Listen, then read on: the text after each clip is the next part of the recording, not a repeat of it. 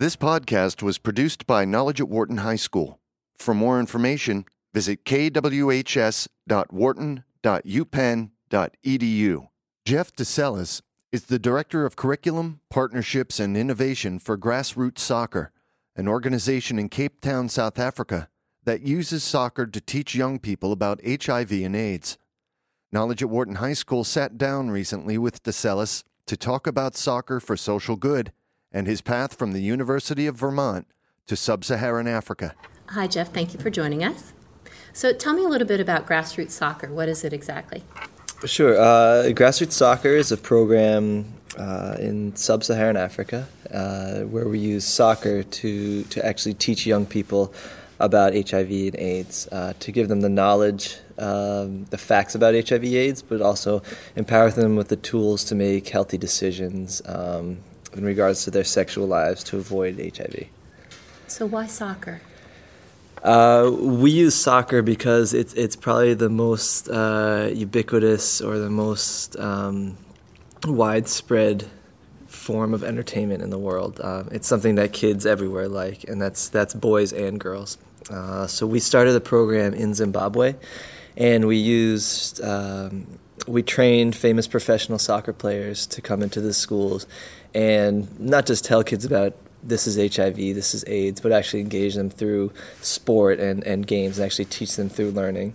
And we just found that combination of using role models and also making education fun it seemed to be really making a difference. So how did you end up working with the organization? Good question. Career track. Yeah. So when I was an undergrad at University of Vermont, I spent a semester in the Dominican Republic, and I'm a soccer player. So I brought my soccer boots, and the soccer was just terrible because all the best athletes play baseball. And they said, okay, if you want to play soccer, you need to go to this community. It's called the Bate. The Bate is a Haitian settlement because these guys play soccer. So the Haitians play soccer and the Dominicans play baseball. Mm-hmm. And one thing led to another, and I showed up, I played with them. They said, can you coach us? I said, yeah, I can coach you. And they said, we can't get into the local league because of racism and all these issues. So I used some contacts, and we got them uniforms and league fees and all of these things. We basically took a Haitian team that wasn't allowed into the league and leveraged some contacts to get some donations, got them into the league, got them playing in the Dominican League and having Haitians and Dominicans interact in safe, healthy ways through soccer. And that was really my first exposure to sport for development or using sport for something beyond just enjoyment or fitness.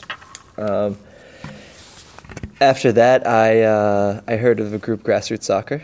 They were just starting out. They were a couple months old, and I called them up. I said, "Can I come to Zimbabwe and volunteer?" And this was my last summer at university. And they said, "Yeah, come over." And I got a small fellowship, a couple $1,000s to go and volunteer. And it was just when the organization was starting up. So volunteered for a couple months, and then I finished my studies. And that was the same time Grassroots Soccer, we were growing and we were applying for some bigger grants, and some money came in, and I was able to come on and work full time. When was that? What year? I started in 2003. Yeah. So how has the organization grown? It sounds like you've really been there since it's ramped up. Yeah. So when we started, I would be in the classroom with the soccer players, teaching the games, and we delivered, I think, a pretty high quality program, but not at scale. So we started out, we'd bring about 10 coaches in, and these are all famous professional soccer players, and we would teach about 100 kids a month. And we did some evaluation, and we found some results that were encouraging, and we really felt we had something good, but we wanted to make it bigger. And there's a finite number of professional soccer players. So we thought, how can we scale up? How can we grow this? And one area was was to see if we could use other role models instead of just famous professional soccer players. So a big change is now we train coaches, we train school teachers, peer educators. Really anyone who's a role model in their community can be a grassroots soccer coach. So we used to do 100 youth a month, and by 2014 we hope to graduate 1 million.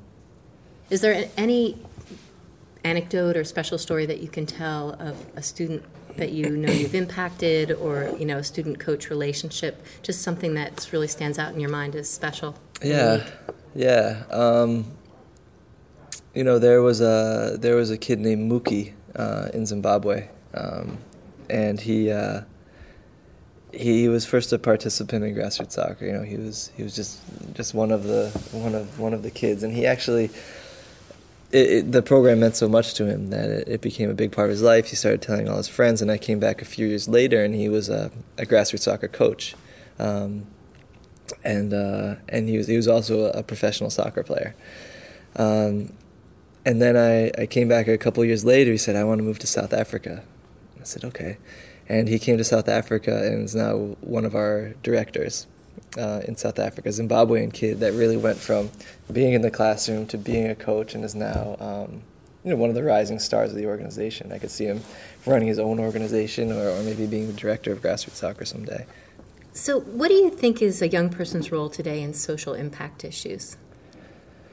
Whenever I do get back to the U.S., I'm always surprised that there are a lot of young people that are thinking about programs in their own community,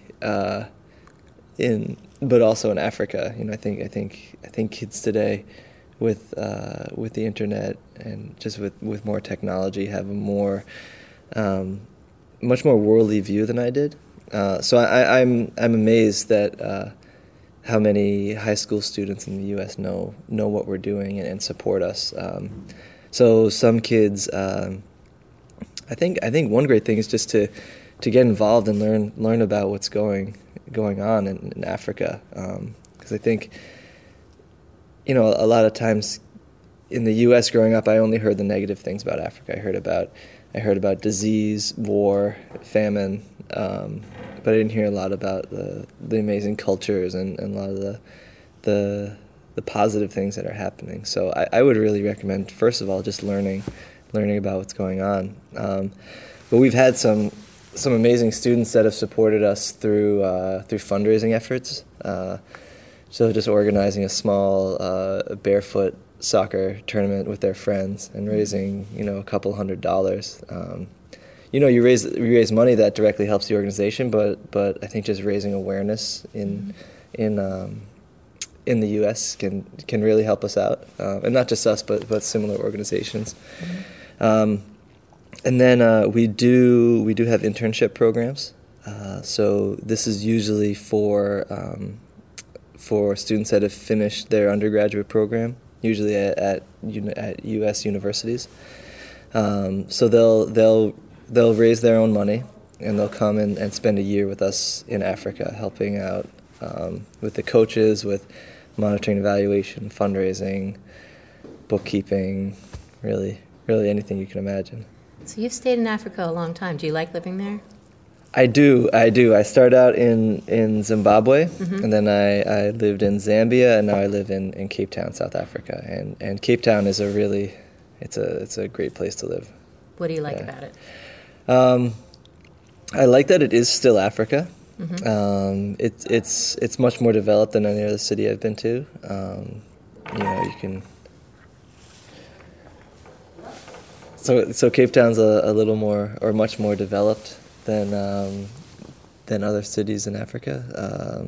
But it is still Africa. You still feel it. It's still an African culture. But at the same time, you can go surfing, and that's a big one for me because I surf. So. Oh, really? Oh, that's another interest, huh? That sounds great. All right. Well, thank you very much for joining us. Cool. Thank you. For more free, innovative educational content for high school students and educators, visit kwhs.wharton.upenn.edu.